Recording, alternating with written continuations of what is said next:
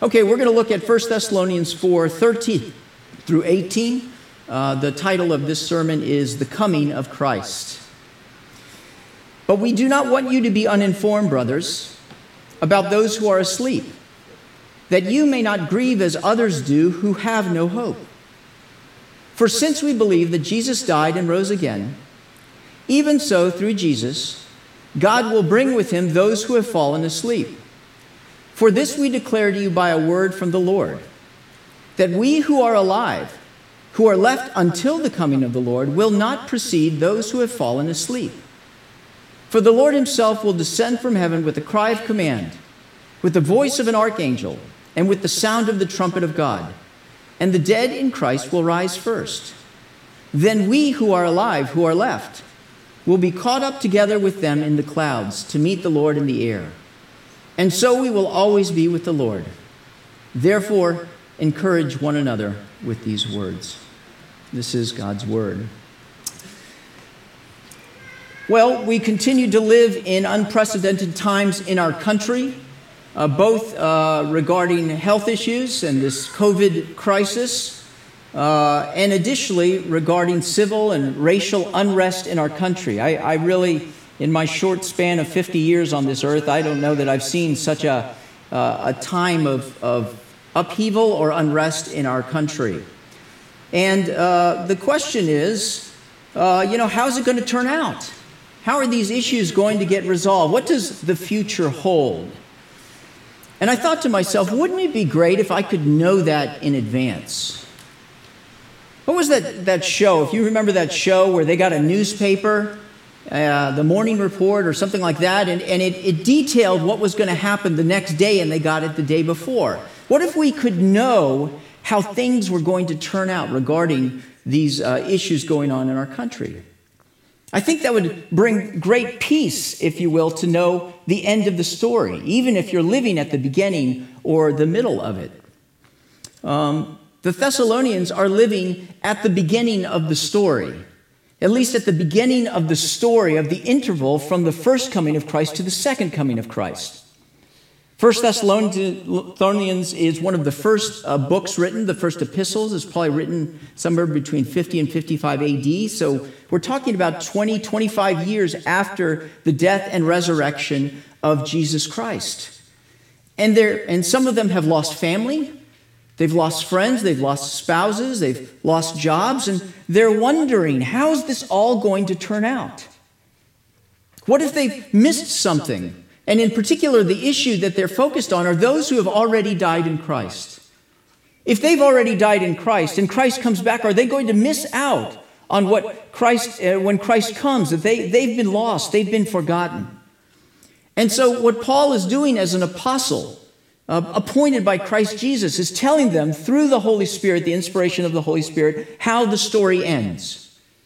It's not telling all of how the story ends, but he's giving us these great truths so we can know how the story ends. And as a result, that can give us the freedom to live with peace. It can give us the freedom to live with power and expectation and hope as we are in the middle of the story. That's why verse 13 says, "But we do not want you to be uninformed, brothers, about those who are asleep." In the situation of the resurrection, the return of Christ, ignorance is not bliss. And so I am going to give you in our short sermon here 5 truths of the second coming. 5 points to my sermon. Think of this sermon as a star with 5 points rather than the customary triangle. Because it is that the certain future return of Jesus, provides us with the power for present living. So let's learn about these 5 particular truths that are given in this passage about the second coming of Christ. The first is that it's impending. It's an impending coming. Notice verse 15. "For this we declare to you by a word from the Lord, that we who are alive, who are left until the coming of the Lord, will not precede those who have fallen asleep." Now that's a very interesting phrase that Paul uses. We declare to you by a word from the Lord that we who are alive, who are left until the coming of the Lord. It seems as if Paul's seeming to say that he will be alive, that the Thessalonian church that he's speaking to will be alive in the coming of Christ. Now, it would be easy to think that if you were part of that church. It's been 25 years.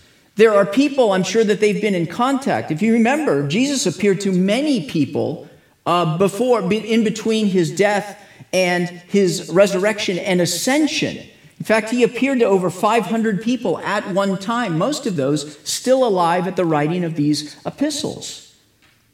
And so they would know people. They would have seen, maybe communicated with people who had seen Jesus before. And indeed, what were the last words that were given about Jesus? They're actually, you have to go past the Gospels into the book of Acts. Remember, Jesus said to his disciples before he was taken up, "But you will receive power when the Holy Spirit comes upon you, and you will be my witnesses."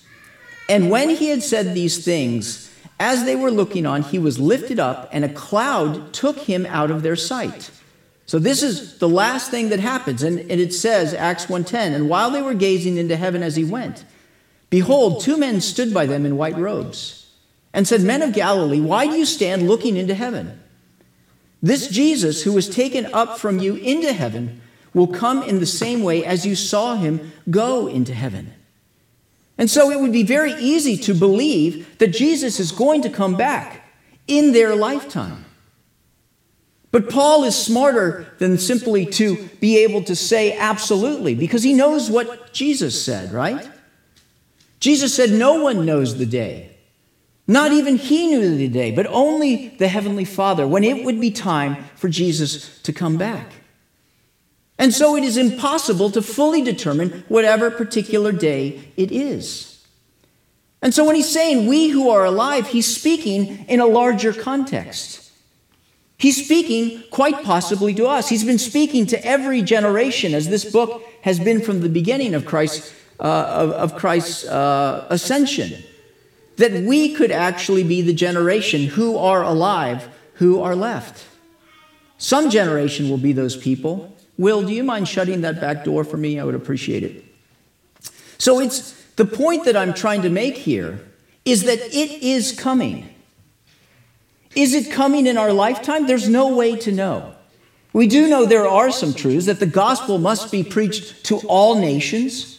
We know that there are unreached people groups. Do those represent nations? We're not exactly sure. Jesus' coming could be in 500 years. It could be in 1,000 years. It could be in 20 minutes, though, depending on his definition. The point is that it is impending. It is coming. Now, there are scoffers, such as back in that time, 2 Peter 3:3, that said, "You must understand that in the last days scoffers will come, and they will say, 'Where is this coming he promised?' Ever since our fathers died, everything goes on as it has since the beginning of creation. But do not forget this one thing, dear friends. With the Lord, a day is like 1,000 years, and 1,000 years are like a day. The Lord is not slow in keeping his promises. Some understand slowness. He is patient with you, not wanting anyone to perish, but everyone to come to repentance. The Lord has his plan, and he is working his plan. And his salvation is coming, and it's advancing, the kingdom is advancing, and the gates of hell shall not prevail against it. It is impending, and it will come at its proper time. And as it says in 2 Peter 3:10, but the day of the Lord will come like a thief. The heavens will disappear with a roar, the elements will be destroyed by fire, and the earth and everything in it will be laid bare. And so as the return of Christ is impending, our attitude should be that of wakefulness. It's interesting how it speaks of those who have fallen asleep, the dead in Christ. But the advocation for those who are awake is to stay awake.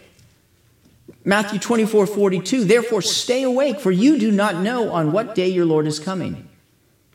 But know this, that if the master of the Lord had known in what part of the night the thief was coming, he would have stayed away and would not have let his house be broken into. Therefore you also should be ready, for the Son of Man is coming at an hour you do not expect. Brothers and sisters, we think of the past, and we think of Christ living on the earth, and we think of his ascension. And we think of the future. We think of heaven and what it's going to be like, maybe to see lost and loved ones, to see Jesus Christ.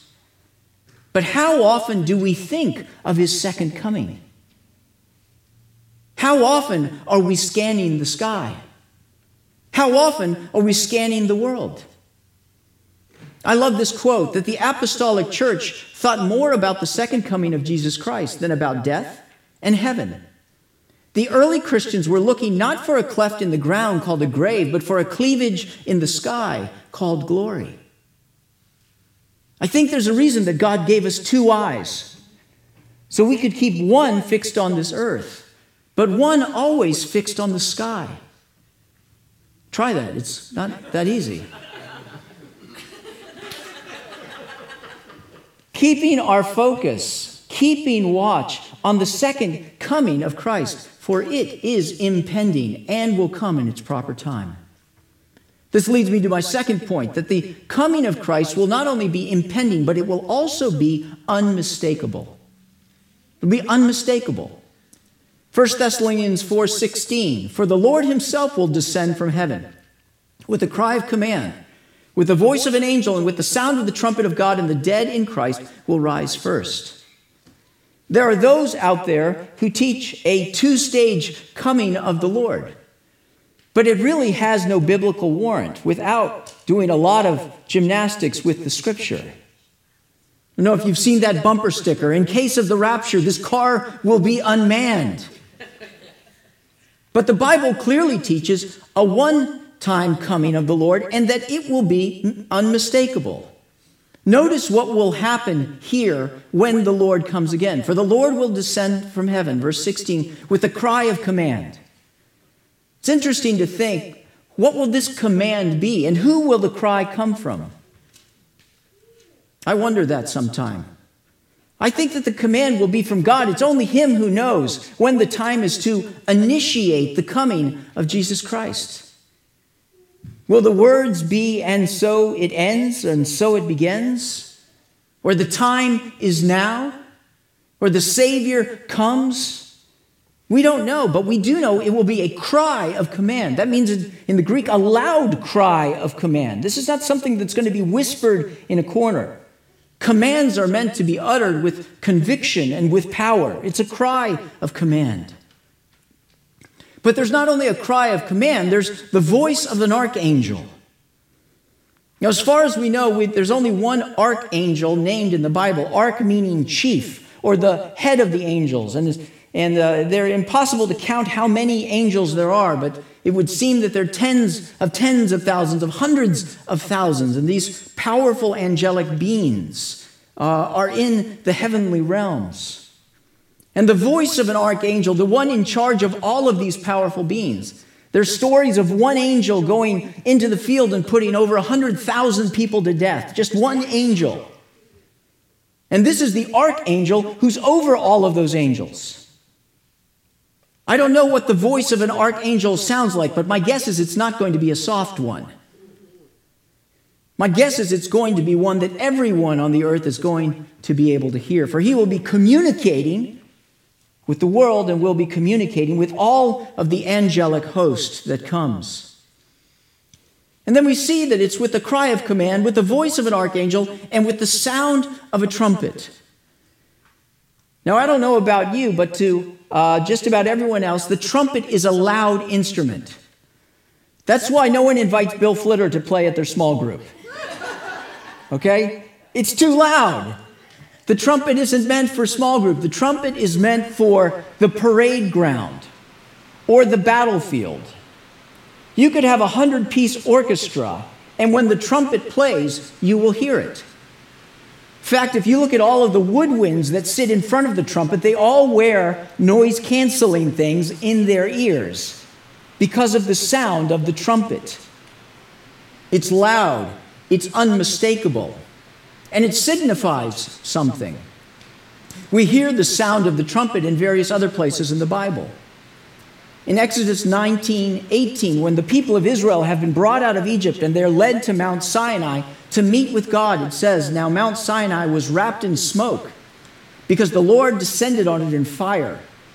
The smoke of it went up like the smoke of a kiln, and the whole mountain trembled greatly. And as the sound of the trumpet grew louder and louder, Moses spoke, and God answered him in thunder." The sound of the trumpet is the sound of God to meet with his people. And there is going to be nothing unmistakable about that. It's loud. The point of this is there's not two second comings, there's just one. And when he comes, the world won't miss it. God will not miss the appointed time to come. And we won't miss it. And every second, it draws near. You know, if you run a race always begins with a loud noise. Usually a starter's pistol, or now they've changed it over, they play it over the PA or whatever, but it's a loud voice to start the race. And the race finishes not with a whisper, because there are crowds there, but not with a bang. But this is the exact opposite, isn't it? The Christian life often begins with a whisper. And it's going to end with a bang. It's going to end with Jesus Christ coming with all of his tens of hundreds of thousands of angels. So what are you listening for? There are many things to listen for in this earth, aren't there? The voice of a loved one, which is a beautiful thing. The cry of a new child brought into the world. Friends and family and entertainment.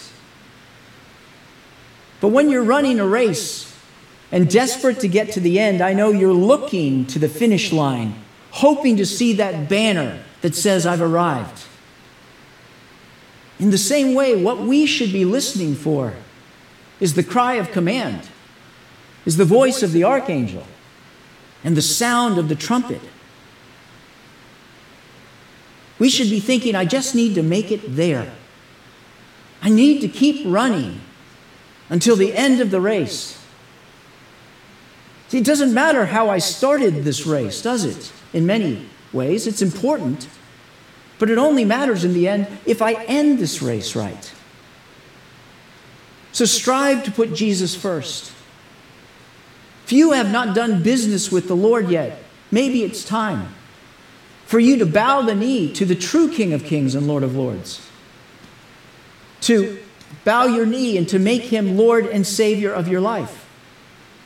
Because at some point, and no one knows when it is, the sound of the trumpet will come and the race will be over. The coming of the Lord is impending and it's unmistakable. Number 3, the coming of the Lord is transformative. Transformative. Verse 13 again, "But we do not want you to be uninformed, brothers, about those who are asleep, that you may not grieve as others who have no hope." Now, what's he talking about when he's talking about those who are asleep, those who have fallen asleep? He's not talking about the souls of people. He's talking about those who have died in the Lord, but he's not talking about their souls. They're very much alive. He's talking about their bodies that are in the grave or they're in the urn, that they are decomposing. Because their souls are very much alive. Remember Jesus Christ with the thief on the cross who's right next to him? And he says, "Remember me, O Lord, when you come into your kingdom." And Jesus said, "I tell you the truth, today you will be with me in paradise." The body dies, the body is asleep, but the spirit is alive for those who are in Christ. If in the end there is no hope, if there is no awakening from this sleep of death, what is the point, right? Let us eat and drink, for tomorrow we die. Verse 14, "For since we believe that Jesus died and rose again, even so, through Jesus, God will bring with him those who have fallen asleep." It was Jesus that set the template. He died on the cross. He went into the tomb. And 3 days later, he bodily rose from the grave. And he met with his disciples, and he met with all these people. He ate and drank and showed that he was fully human as well as fully God. And Jesus, when he comes with this loud cry and this trumpet, is going to be bringing with him all of those who have died in Christ up to then. Jesus Christ died around AD 33. It's the year 2020. So think of all of those people that will be coming, if you will, the spirits who will be coming along, the souls of those people. And something unbelievable will happen as those souls are distributed back to their bodies and reunited with a resurrection body that's created. Now, if you've seen, our fascination with zombies, these things coming out of the ground, the undead, if you will. But this is totally different. It's much more like a butterfly in a chrysalis. Something beautiful and majestic appearing and forming that we would be tempted to worship if it was not happening to us ourselves. And so what Paul is saying here is that God, through Jesus Christ, is going to bring the dead in Christ back. And he goes on and says, "For this we declare to you by the Lord, that we who are alive, who are left until the coming of the Lord, will not precede those who have fallen asleep." When he's talking about preceding those who have fallen asleep, he's talking about this resurrection change. That it is the dead in Christ, verse 16, who will rise first with this resurrection body. And then those who are alive already will be transformed right then and there, in full sight of everyone. What a glorious picture it will be. Dead people cannot rise. Only living people, unless it's in the movies. Here's 1 Corinthians 15:51 that gives us more explanation. "Listen, I tell you a mystery. We will not all sleep, but we will all be changed." He's speaking to believers. "In a flash, in a twinkling of an eye, at the last trumpet. For the trumpet will sound. The dead will be raised imperishable, and we will be changed. For the perishable must clothe itself with imperishable, and the mortal with immortality." As Jesus emerged from the tomb, not with a mangled, broken body, but with a beautiful body with supernatural powers, so shall we. That we will be imperishable. That the stench and stain of death will no longer be in ourselves. That the mortal shall be clothed with immortality. It's a transformative process when Christ comes. It's encouraging. That brings me to my fourth point. Because we don't have to grieve as those who have no hope. My wife and I and our family have witnessed the loss of our oldest son, Mark, and there is a deep yearning in our heart to see him again. And there is deep grief, and time heals, certainly, but there is a piercing longing from time to time. But we don't grieve as those who have no hope. For according to the Scriptures, we know of Mark's faith in the Lord that Mark is not dead, that he's asleep. In fact, his soul is very much alive and his body is asleep. And one day they will be reunited and we will see him again. When our oldest son died, we went to support groups to be a part of sharing grief with other people. And one of the things I found that was very interesting, challenging, very sad actually, there were some people in those groups that had been in those groups for 20 years. There were some who were leading those groups, but there are some who were in that group, they'd been in that group for 20 years. I thought to myself, why have you been in this group for 20 years? And the answer is because they can't move on. Because life stopped. It ended at that particular time when they lost that loved one. Because they have no hope. There's no hope that I'll see them again. And so we don't want to go forward. We want to go backwards. We want to stay there as long as we can. But the second coming of Christ is encouraging. Do you grieve for someone? Perhaps not yet. But if you don't, you will. It's just a matter of time. We're all terminal. We're all passing through this life. But we have the privilege and the blessing of not looking at death without looking at the resurrected one who will come again.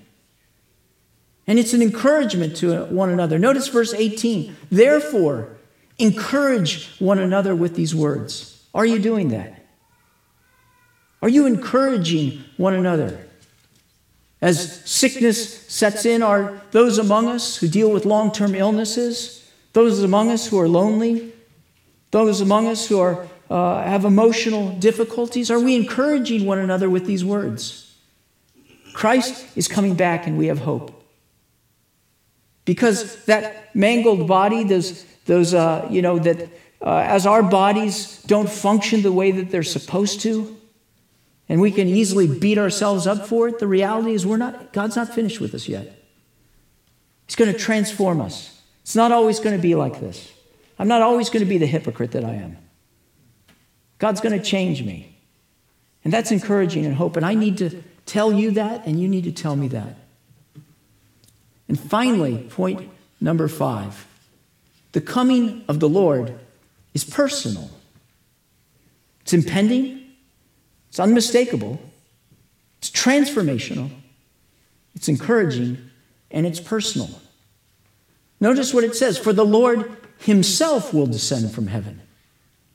Now, he could send his angelic armies, could do everything that he needs to, but my guess is at the head of all of this is going to be the Lord himself.